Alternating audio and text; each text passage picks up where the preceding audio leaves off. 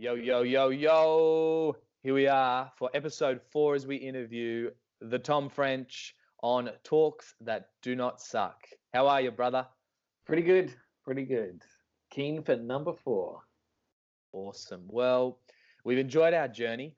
We just last week looked at how to give the talk, what do you do during it, after it. But this week, it's up to wherever we head. We're looking at the extra stuff. Part 5 of your book, you've got a few little bits and bobs and pieces that everyone should know. I really like this section. And hopefully we're going to see what comes up. And then we've got another live time with Tom French in 20 minutes. So you can come in with your questions. Yeah. Because we care about you. Yeah, we do. And we're doing this whole thing because we want to build up preachers, young and old. We're in the middle of our spring appeal and for Soul Survivor. We want to build as God's kingdom be built up. So, Tom, what would be your number one tip in the extra stuff we need to know? Number one tip. I think that the pressure for youth talks is that you've got to be funny. Like, got to be able to make a lot of jokes and, or show really funny videos or any of that kind of stuff. And I don't think we need to have that pressure when we're talking to teenagers. We can have fun. Teenagers love to have fun as much as anyone, maybe more than lots of, people. So you can have fun, but you don't need to be funny. Like, you don't have to have a lot of jokes. If you're not that good at making jokes, then don't make jokes, because you just look like someone who's not that good at making jokes. But if you have fun, that's a whole nother thing that you can get on with. Like, that is about like engaging truthfully with young people, not taking yourself too seriously. Like joining, it happens, outside the talk. A lot of it, like, so joining in games, like getting right in there, laughing at other people's jokes, having, dressing up when they're dress up nights, answering all the stupid questions that you get asked when there's like an interview. All those things you can do to have fun, so that when you're actually doing a talk, the young people who are listening will engage with you as someone who, is willing to engage with them on their level and not be too much of a sad sack. And you don't have to feel the pressure of like, I've got to make these great jokes. You're just like, it's got to be me, but I got to be relaxed me who doesn't take me too seriously. So maybe that's my number one extra tip. That's a really cool way of putting it, having fun with the youth. But Tom, you are a funny guy. Some laugh at my jokes. Does some not laugh? My wife doesn't laugh at a lot of my jokes. but even for a funny guy like you, you could just be the funny guy. But it's important, I think, from what I'm hearing, that like even bigger than that is that you're engaging with the youth. You have fun with them, you connect with them, joining the games, that kind of thing. Yeah, like that's a lot more important than being funny. Like, being funny is fun. Like, it's really enjoyable to listen to a talk where there's lots of good jokes. But in the end, the most important thing in the talk isn't that there's lots of good jokes, but that someone is faithfully bringing God's word to you and applying it to your life. And so as you speak to young people, by not taking yourself too seriously and by engaging with them on their level, by joining in all the extra stuff that's going on at youth group, like, that's the stuff where young people will actually connect with you if you're that kind of person. Like, and so then when it actually comes time to give your talk, if you don't have all the jokes, that's fine. But because you are someone who they can connect with and they've seen you connect with them outside of the talk, then they will be able to hear what the message that you've got to bring. And so that's when it actually, like, that's when it's got the power.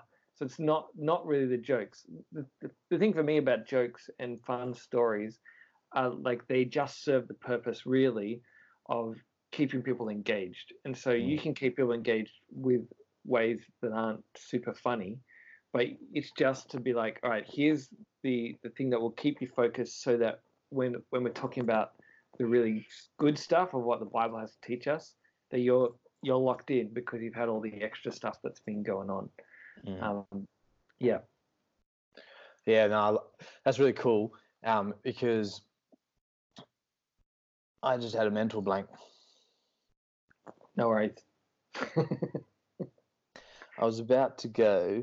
I'll cut this. Oh, that's right. I was going to kind of build on that, on how to tell fun stories to connect to youth. Great. Yeah, that's very helpful. You're really you are funny, but I also appreciate that, and I think we talked about this around episode 2 of telling stories that are fun, and they're actually just normal things from everyday life, and they really help connect your audience, your congregation, but they're actually quite simple. So could you help some of us who maybe aren't naturally storytellers or joke tellers or funny people, but how do we connect to youth using everyday examples? Give us maybe, how to do that and an example. So how we tell stories, I think, like I said in the first time we talked about this, was I make sure that the stories are personal and I make sure that they are relatable. And so you can do things which are personal, relatable, which are super simple, like something that young people will do with their life. So catching public transport, young people would probably do that regularly because they don't drive and they want to get places, unless mum and dad drives them everywhere. But a lot of young people will have that experience. So if you've got like experiences of like public transport, say that you have experienced and a young person experienced, then you can tell something about that. And so one of the things that I find stressful about public transport is, say, if I've got to catch a bus for the first time, then I don't know like where the stop is, and so like I'll be on my phone and I'll be following where I am on the phone and watching where the stops are so that I don't get off at the wrong place, and I want to look like I know what I'm doing. And then sometimes I've gotten off the bus stop at the wrong spot, but I've done it confidently because I don't want anyone to look at me and be like, oh, that guy doesn't know how to catch a bus. And so that's the kind of story that I can tell. And I'm guessing that other people will feel that kind of insecurity of like catching public transport, or the insecurity of wanting to look like they know what they're doing. And so that's relatable and it's personal. And that story is not really that funny. Like there's no punchline in there. The only thing that I've got going on there though is that I'm not the hero of the story. And if we want to tell stories that are fun, one of the important things is to remember that you don't have to be the hero, and you probably shouldn't be the hero of most of your stories. Like you can tell stories at your expense, and that will help people to connect with you, because most of our experience of ourselves is not that we're like, wow, I'm amazing, but it's like, oh my goodness, I'm such an idiot. Like, what are people thinking about me? Like we all feel pretty insecure. And so when you can put your insecurities on the outside and people can see that, then they will be able to connect with you. Like that's relatable.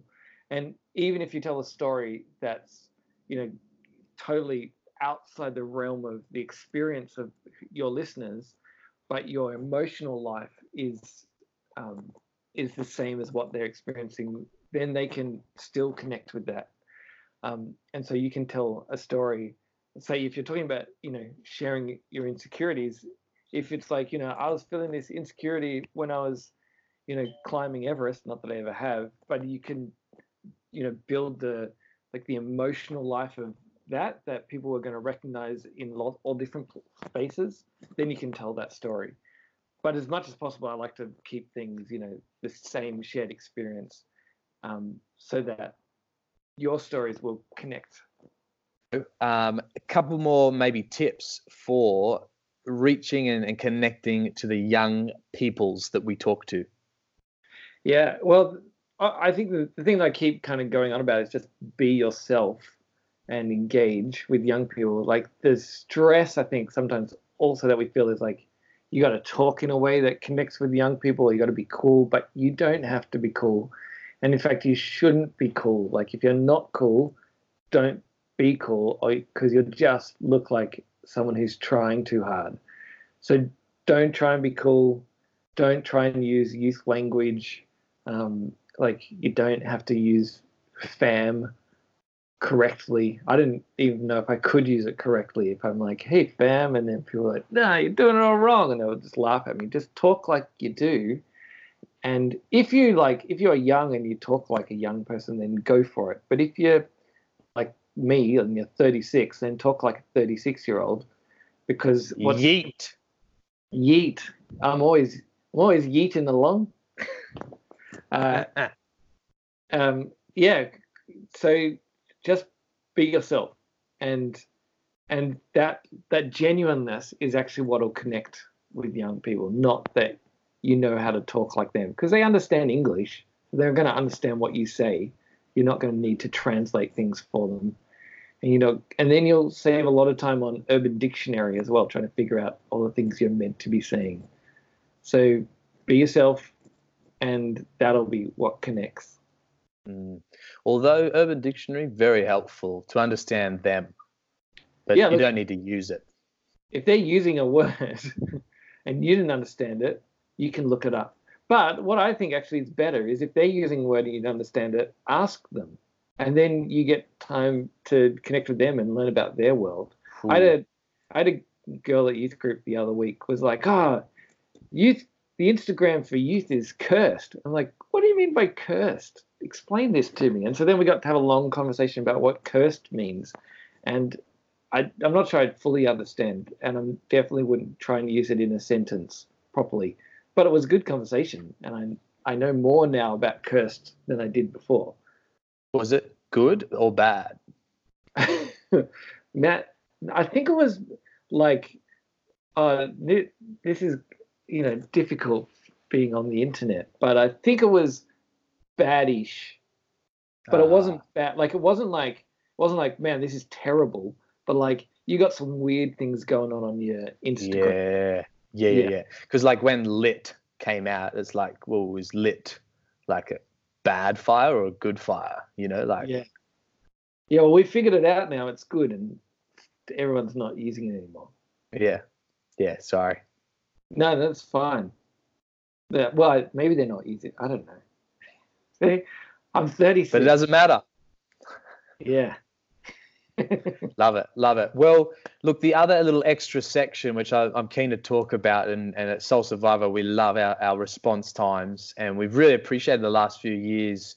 You have a real gift at leading people to the altar call, and you have your own ways of doing that is really real and transparent. Talk us through, what does the altar call look like for you? Yeah, so I think the thing that I feel like I'm most comfortable with is the bit where the do you want to become a Christian part? Like, because I spend a lot of time doing talks where that's one of the things I have to do is we're going to have a response time where you can, if you're not a Christian, you can give your life to Jesus. If you are a Christian, or like you've previously committed to Jesus, but you want to recommit, we're going to give you space to do that. And so for me, like, it's really important that you have a lot of transparency around what's going to happen. So the issue is when we try and manipulate people into responding to Jesus, and we want to get as many people down the front as possible, and none of that is useful, because what's important is really what's going on in someone's heart. It's not about how good you look because you've got 70 crying people at the front of the room. Like, that might make you feel powerful and important, but that makes no difference to what's actually going on spiritually if you've manipulated them to get there. And so for me, one of the first things I do is, before I do a talk, if I'm going to say, give people the chance to become a Christian at the end of the talk, then at the beginning of the talk, I say, I'm going to give you the chance to become a Christian. So pay attention to what I'm saying and see whether you think this is something that you want to commit to. So we're not tricking anyone into anything. And love it. And even perhaps, that can be something that we could do with other response times. If we feel like there's something particular that God wants to do that night, then beforehand we say, we feel like God might be wanting to do this later. So as we listen to this talk, be asking God, is this what you're doing in me right now? Like sometimes things are more spontaneous than that, but if you've got that inkling, then we can say that. So then I make sure that as I'm doing a talk, I clearly explain the gospel, because that's important. That you want people committing them. They know what they're committing themselves to. That the truth that they are committing themselves to Jesus as Lord, who died for them, so that they can be forgiven and they can repent of their sins, but then they can be empowered to live for Him. And there's a kind of salvation and forgiveness, but then there's a welcoming into God's family, and then a requirement to now live for Jesus. So it's not just you get this, but there's a responsibility now to live for Him, but you have the hope of the resurrection. And so you make sure you kind of explain all those things. So then when you say, do you want to come down the front, you know what they're committing to. So then the thing that I'll do is I'll often say, I'm going to say a prayer now, and I say the sinner's prayer, and I say, you can say this with me. I explain what the prayer is before I pray it, because you don't want to start praying a prayer and then you get to this thing in the middle where you're like, I don't know if I agree with that. So you explain the prayer before you pray the prayer. And my prayer is really simple. It's just, like, sorry for the things I've done wrong. Thank you that Jesus died for me. Please forgive me. Thank you that I've forgiven. Help me now to live for you. Like, that's pretty much the basic thing. And then when you pray the prayer, like a really practical thing is that you pray and you say it, and then you leave space for people to say it in their hearts. And to do that, you just say it again. So I'll be like, dear God. And then in my head, I'll be like, dear God. I'm like, I'm sorry that I have not lived your way. And then in my head, I'm like, I'm sorry I've not lived your way. Because sometimes you hear people and they'll be like, dear God, I'm sorry that I've not lived your way. Please help me now to live for you. And then go, So just, say it in your head. And then I'll say, okay, if you said that prayer, I want you can stick up your hand and let me know. And that's helpful just for you, just to be like, did people respond? It's helpful for youth leaders to be paying attention, to be like, oh, who said the prayer, so I can follow them up later. And then often I'll say, okay, now I'm going to invite you to come down the front. And we're doing this as a physical response, like, because we want to say we're going to stand up for Jesus and make this physical commitment to Him. No one has to do it. Their salvation is not reliant on whether they are down the front or not. Their salvation is not reliant on whether they say the prayer or not. Like, their salvation is reliant on whether they're trusting Jesus as their Savior. And that can happen that night. It can happen before that night. It can happen after it. It can happen anytime, and God's going to do it how He wants to do it. But sometimes it's really useful just to have a point in time where you say, yes, I committed. And yes, I did a physical thing to show that I had committed. So it's a lot more about what's going on for the person committing than it is about what's actually, like, there's some spiritual kind of, change that happens in them. But just so, like, I've got this place where I stepped over a line and made this response. And so I invite people to come down the front so that we can connect with them and pray with them. And then usually we'll find someone, we'll leave to go and chat. And then I chat with people and I go through the gospel again to make sure they know what it is they've committed to. Because, sometimes you can have misunderstood what's going on. And then I explain how it is you now live for Jesus. And my basic things are, like, you're in a family now, and God wants to, get to know you better, or you want to get to know Him better. So you've got to be spending time hearing from Him in His Word, speaking to Him in prayer, living the way He asks you to, and hanging out with His family. And they're the things that if you do them, you'll keep walking along with Jesus. And all the extra stuff that comes with it after that, they can sort that out. But you get those basic things down, they're going to keep growing as a Christian. And make sure you celebrate, because it's really exciting what's just happened. Yeah. So one of probably the most fun parts of Soul Survivor, I think, are when people have committed their lives to Jesus, and then everyone's cheering, and then you get to sing a song of celebration. Like there's nothing better than that. So there you go, altar calls. So good, man. So good. And it's been cool because honestly, I really value the way everything you've just shared is how you've led it. And we've seen people give their life to Jesus, but they really know both what's been happening in their hearts and then also what's ahead. And so, man, thank you. And I'm excited that this is in your book and that everyone that's listening can hear this. So I think that's a wrap, brother. Hey, Great. thank you. Thank you so much for these 4 interviews. Thank you for writing Talks That Don't Suck. We're excited to see this equip youth leaders, young people, and anyone that just a clear little book on all the little steps towards learning how to write and present and give a talk, how to be yourself and how to let God take you on that journey. This has been a fun experiment as we explore putting each of these up for a watch party. We're about to have our 4th live, and also put these up on a podcast for people to be able to listen that have missed out. Great. Looking forward to it. All right. Well, we're going to go do live to Q&A now. I'll see you soon. Catch you, bro.